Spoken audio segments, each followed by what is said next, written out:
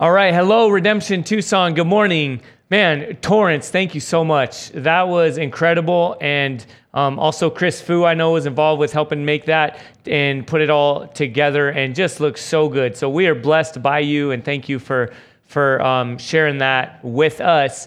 Out of the gates, my name is Dave. I'm the lead pastor here at Redemption Church Tucson. If you don't know me or you're just now signing in. And also I want to give you a heads up that I have a stutter, and it'll kind of come in and out as I go, as I preach, and just want to make sure that you know what that is. And also, as we start this new series, I want to just say a couple things to kind of help us be in a good place of understanding how to think through this. So this whole season, right, COVID-19, the last 2.5 months has exposed a number of different things.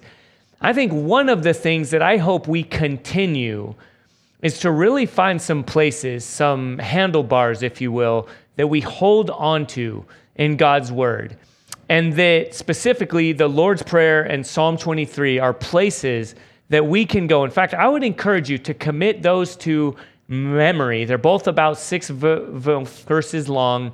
And the opportunity to kind of sink in and to have our hearts be shaped and informed by God's Word in such a more accessible way. So again, I'm excited about the fact that we could maybe deprofessionalize, if you will, some of thinking that we need to hear from the professionals all the time. Not that I want to work myself out of a job here, but I do want us to be quick to go to God's Word to find hope and truth and meaning and to be shaped by His Word. So that's my hope as we kick off our time this morning in Psalm 23, where we'll be for the next few weeks. Amen? Amen. All right, let's go ahead and pray together as we get into it.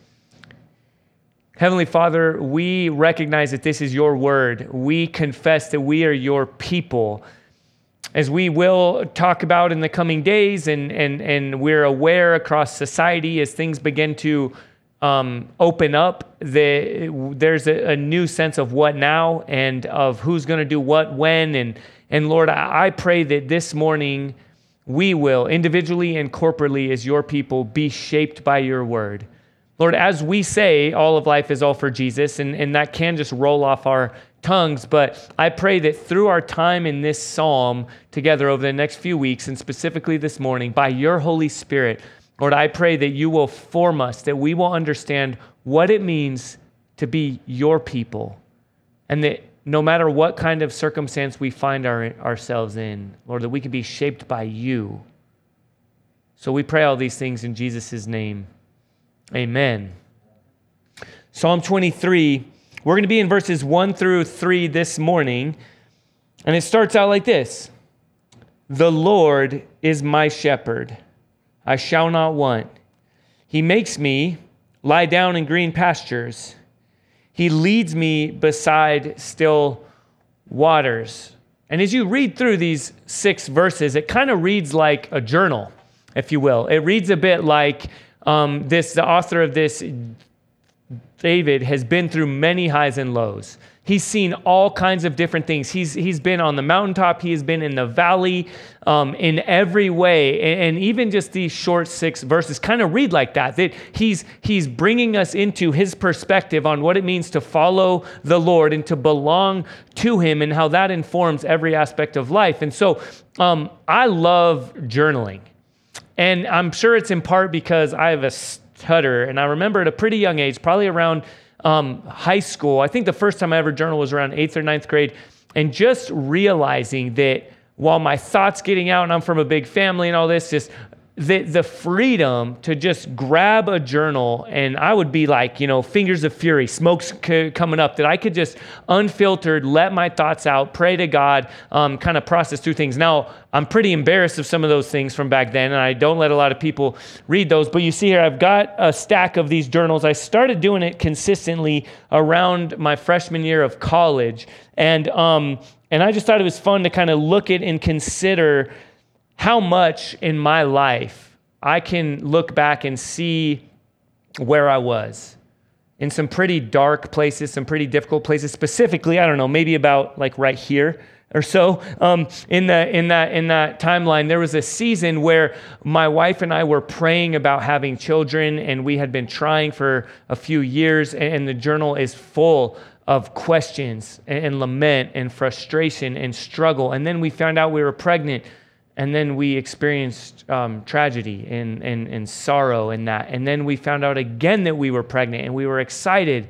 And we found out it was triplets, and we were excited and crying and scared and all these things. And then throughout that whole pregnancy, all the emotional processes through that. And we moved, and again, over those like few years, you just see all these things. And yet in my life, and what we see so clearly throughout David's life, and specifically in this psalm, that there's a consistent thread, and it's the Lord.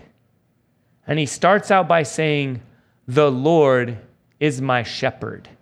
Now, for us in our day, that might seem kind of weird, right? Shepherd. We don't use that language a lot. Well, in the ancient Near East, shepherds were used a lot to refer to gods and kings.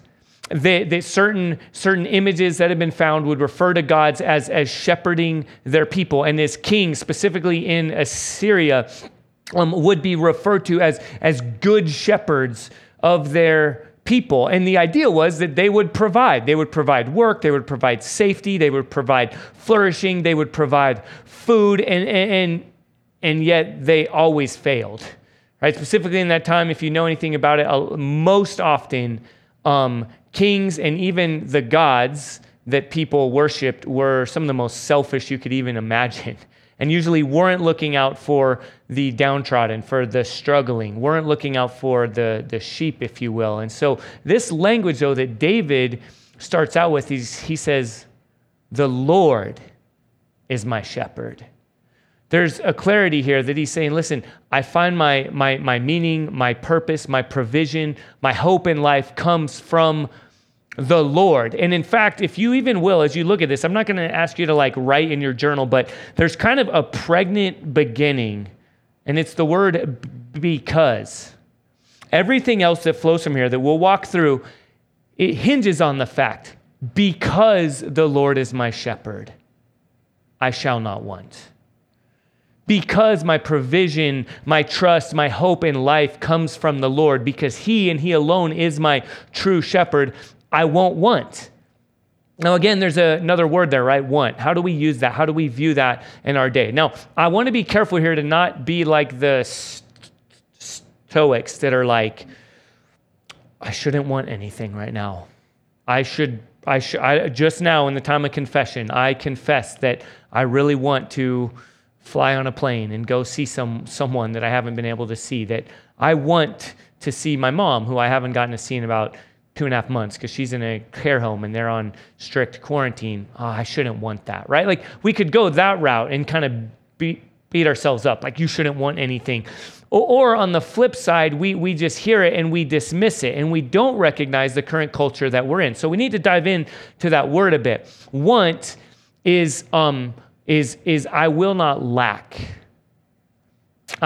All the things that I need will be provided for me because the Lord is my shepherd.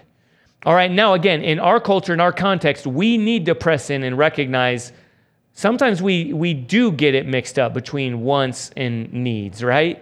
Amen? You could look at your spouse, your kids, your friend, your roommate, your dog, I don't know, and you could say, hey, you get it mixed up sometimes. All right, we do. We get tripped over these things. And in fact, I read something from Timothy Keller earlier this week where he's talking about this. He's talking about in Proverbs revealing the different sins, and one of them is gluttony. And in that proverb, they talk about you long for olive oil. I was thinking about this in my day, like how many of us just have olive oil in our cabinet all the time, right? Like, yeah, like that's easily accessible. Well, in that time, it was reserved for times of feasting, for times of blessing, for kind of special occasions, right? Maybe those things, if you have any like traditions that are, Christmas traditions or things that you save for that. But as I process this, I have fewer and fewer things these days that stay in that category. More things that used to be for special occasions are more often now just, I want it now, right? I'm craving it now. I want it whenever I want. I want to be able to click on it and just click Amazon. And man, why are they not doing next day delivery right now? Like, why didn't someone just show up? We kind of have that posture. So it's important here that we recognize that David's language, it's not dismissing those kind of creature-like desires that God has given us for good things. But it's ultimately, foundationally saying, because I belong to the Lord, because he's my shepherd, because he's my provider, I ultimately will not lack anything. And then he moves on and talks about, because the Lord is my shepherd, I shall not want. And then look what God does as our shepherds, as the one who cares for us, as the one who provides for us. He says, he makes me lie down in green pastures. He leads me beside still waters. Now, kind of get into this with me, if you will. Picture this. I don't know what, like, think of a time in your life where you're exhausted. Maybe it was from work. Maybe it was like in a long hike, a long run, something from sports, maybe something like that, and you needed a break. All right, what comes to me, what comes to my mind, this image, if you've ever hiked the Grand Canyon or you've ever heard of that, and anyone's ever talked to you about it, there's this one place that pretty much, no matter where you start, if you do like rim to rim to rim and you survived and you're just crazy if that's the case, or you did kind of rim to rim, or you did it where you go down you start on this rim and you make your way up, it almost always, at least as I understand it, ends up on what's called the Bright Angel Trail. And you work your way up from that, and there's this place that's called Indian Gardens. And no matter how you've gone about this hike, no matter how long the journey, you're hot at that point. You are worn out. And you almost can't appreciate it unless you see like pictures or you actually do it yourself. But I'm not lying right now, there are deer there. Like, I don't know if they transport a deer, if they keep them somehow locked in, but almost every time I've heard people, and this is my experience too, you just see deer. All of a sudden, you're sweating it out, you're walking, there's no shade, and then all of a sudden there's a creek, you can put your feet in, you can refill your water, it's filtered, right? It's not gonna give you something, and then all of a sudden these deer come like prancing through.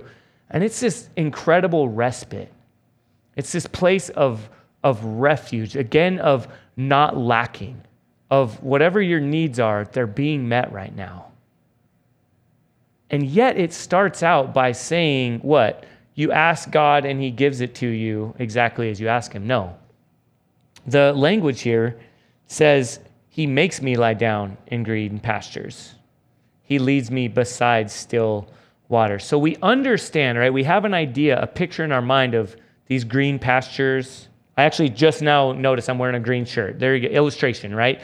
Green pastures, like we don't have many of those in Tucson, but this idea of relaxing, of resting, of, shade, of being refilled. But before that, it says that the good shepherd, the Lord, makes me lie down in green pastures. And there are different translations that use different language. Some says he causes me to lie down. There's some conversation about this, and I just want to say this in case you're thinking along these lines. That some say like he provides for me and like allows me to.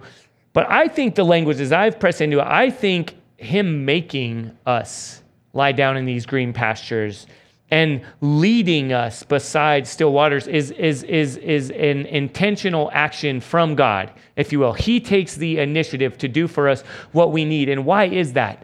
Well, again, it's pressing back. I think even earlier when Joel was talking about all the different places we go to find refreshment, to find, right, as he was describing sin in the time of confession, we go everywhere else.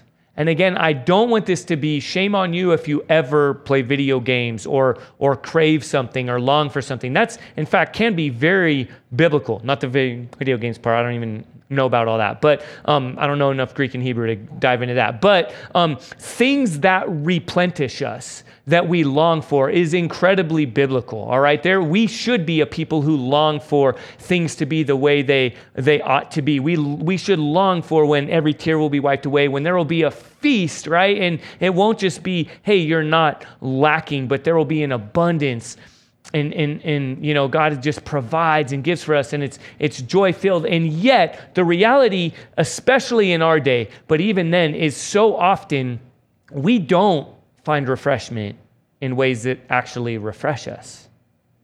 Right? We need to be forced sometimes to actually lie down. I've heard people like bemoan the fact that we have to sleep, right? And sadly, there are some people who like take certain pills to make yourself sleep and then do other things to make yourself wake up, right? You got some like downers and some uppers, and you drink, and then you drink a bunch of coffee, and that gets you up in the morning, and this whole thing. But if we would step back and see how God, the good shepherd, the creator, made us, he gave us sleep. He gave us appetites.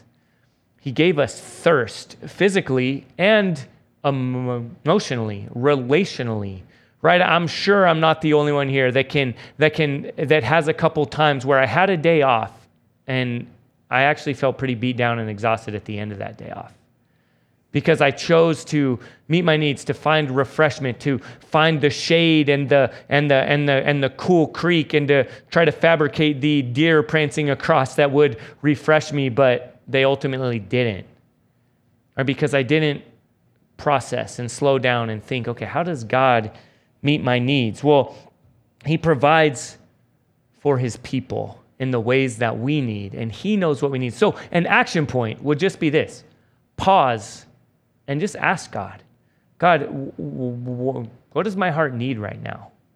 What do I need you to provide?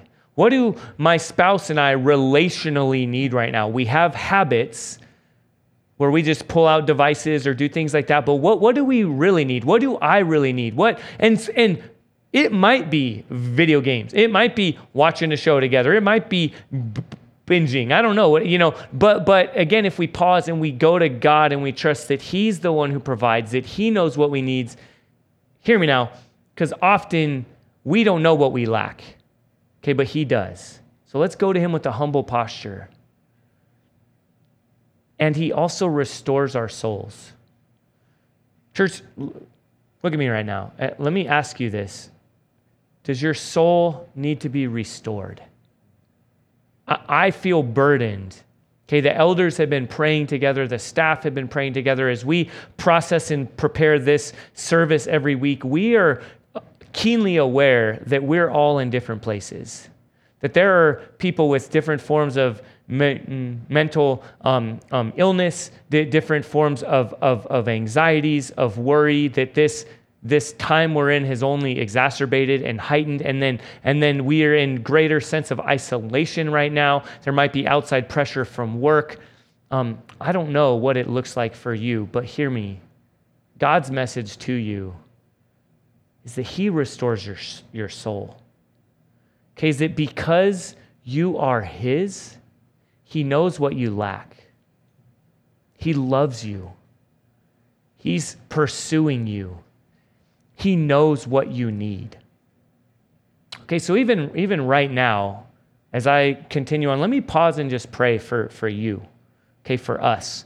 This isn't the end of the sermon prayer, all right? Don't get up, don't go, okay, but let me pray for us right now, for you, that God would restore our souls and meet our needs in the way that only he can. Heavenly Father, we need you. I trust that you know every heart that's involved in this service right now. Lord, everyone who, wherever they may be, it's mind-blowing that you are transcendent, you are great, you oversee all things, and yet you are so present. Lord, you're intimately involved in the inner workings of all of our lives. You know what we need. So, Lord, I pray that right now you will restore the souls of your people. Lord, again, I pray that whatever anyone is going through right now, even if the circumstances don't change, there would be a keen sense of refreshment in knowing that we are yours, Lord God, and that you meet our deepest needs on a heart level, on a soul level. Thank you, Jesus. We pray in your name. Amen. And then this last part here in verse 3, it says that he leads me in paths of righteousness for his name's sake. Paths of righteousness. Okay, what does that mean? What does that look like? Well, it means you don't ever curse. You don't ever, how's that phrase go? You don't curse, chew, go out with girls who do. I don't know, something like that. I lived in Arkansas for like 5 years. Sorry, that was a real like practical application for us.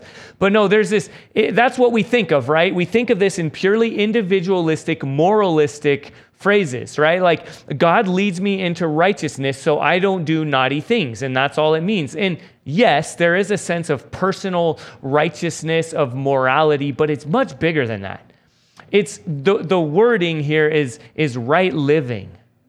And not just, again, individual, moralistic, I do all the things that I should do, I don't do all the things that I should do. You know, it's flourishing as God's people.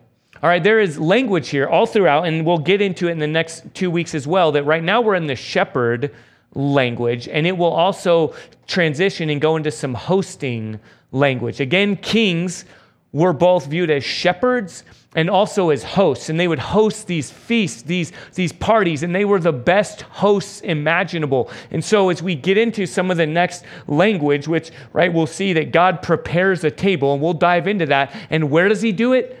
Always, even in the presence of enemies, in the middle of the battlefield, in the darkest day, God sets the table, the feast, and he provides it all. So there's language here of host. And now hear me, both sheep and sitting around a table is not an individualistic endeavor. Amen? One of the smartest theologians I know, and also the prettiest and my favorite, no, my wife threw this out. She said, while we were talking about this, she said, unless a sheep is lost, it's not alone. And that's all she said, right? I talked for probably 10 minutes before and after that, and she's one of those like mic drop people that just gives one sentence, and it's like, whoa, okay, there you go. You have yourself a jury. Like, I'm processing this, and she just says that, but isn't that true? Unless a sheep is lost, it's not alone. So there's this imagery here as we are God's people, his sheep, and he's our shepherd, and he's providing for us. And there's this imagery of righteousness, of flourishing together, of living life the way it should be together. And as I was, again, processing this, I just had a couple conversations earlier this week with a couple different people. One good friend who's actually here, we were talking through it together. Joel and I were talking about this, and we were talking about paths of righteousness and what that looks like. And we're talking about what's going on in the world. And as we talked about these things, stuff we've talked about over the last couple weeks, getting to see the world a little bit more clearly through Joel's lens, where he sees matters of justice and struggling to be loving, and then being righteous and laying down your rights, and being empathetic, and being a parent and a father. And specifically in his context, he opened my eyes. Like, there's so much that I don't see. I'm lacking, right? I'm lacking, and God, the good provider who meets my needs, provides often through a brother or sister in Christ. There's so much that I don't know in growing in Christ likeness, that outside of relationship with brothers and sisters of Christ, especially who have different experiences for me. Right? That's God. God leads us in understanding the righteous path communally. And then similarly, there's a great sister who I've talked about before, and Shirley Gator. I've gotten to talk with her. She's been on every week to pray on Wednesday, and those who've gotten to pray with her are always so encouraged and so blessed. And she's a recent widow. So imagine walking through this pandemic season, and then all the more, you just recently lost your husband of over 40 years. And she reveals things to me about following God, trusting God, leaning into him, pressing into his word that I don't know how to do. I've never had to do. I don't even have the filter to understand these kind of things. And so as God leads me in paths of righteousness, it includes walking alongside other sheep. And ultimately, why does he do all this? for his name's sake. As is always the case, all right, we say what? All of life is all for Jesus. Why do we exist as a church? For God's glory and for the good of Tucson. What do we see right here in this pause, this refrain through this season is through this psalm is he says, all these things you do, you provide for me, you meet my needs, you meet our needs, you are the good shepherd for your name's sake. Right in the very beginning in creation, all throughout the whole Bible, God does this to put himself on display. He created you and me to reveal himself. He reconciles us to himself, though we have all like sheep gone astray, each one to his own way. He laid on him the iniquity of us all. To reconcile us to himself and then to reconcile us to each other, right? John 17, we've been talking about this. He wants to display his glory through our reconciliation, through our unity together. Amen? And how does he do this? The answer is always, he most clearly reveals himself. He most clearly makes himself known through Jesus. The Lord is my shepherd. I shall not want.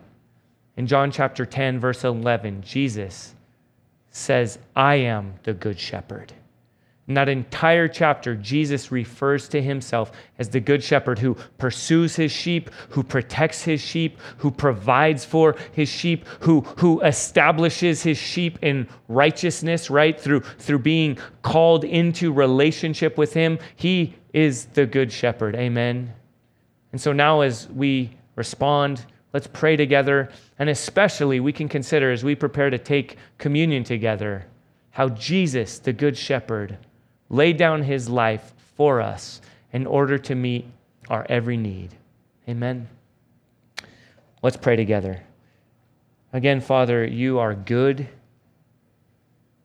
Lord Jesus, you are the good shepherd. And as we talked about earlier, we confess, Lord, by your Spirit, I pray you will make us aware, that you will reveal to us the ways that we are under shepherds of other, lesser, ultimately failing shepherds.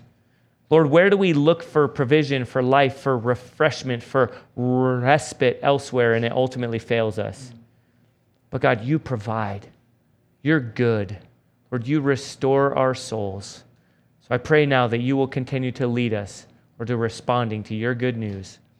In Jesus' name we pray. Amen.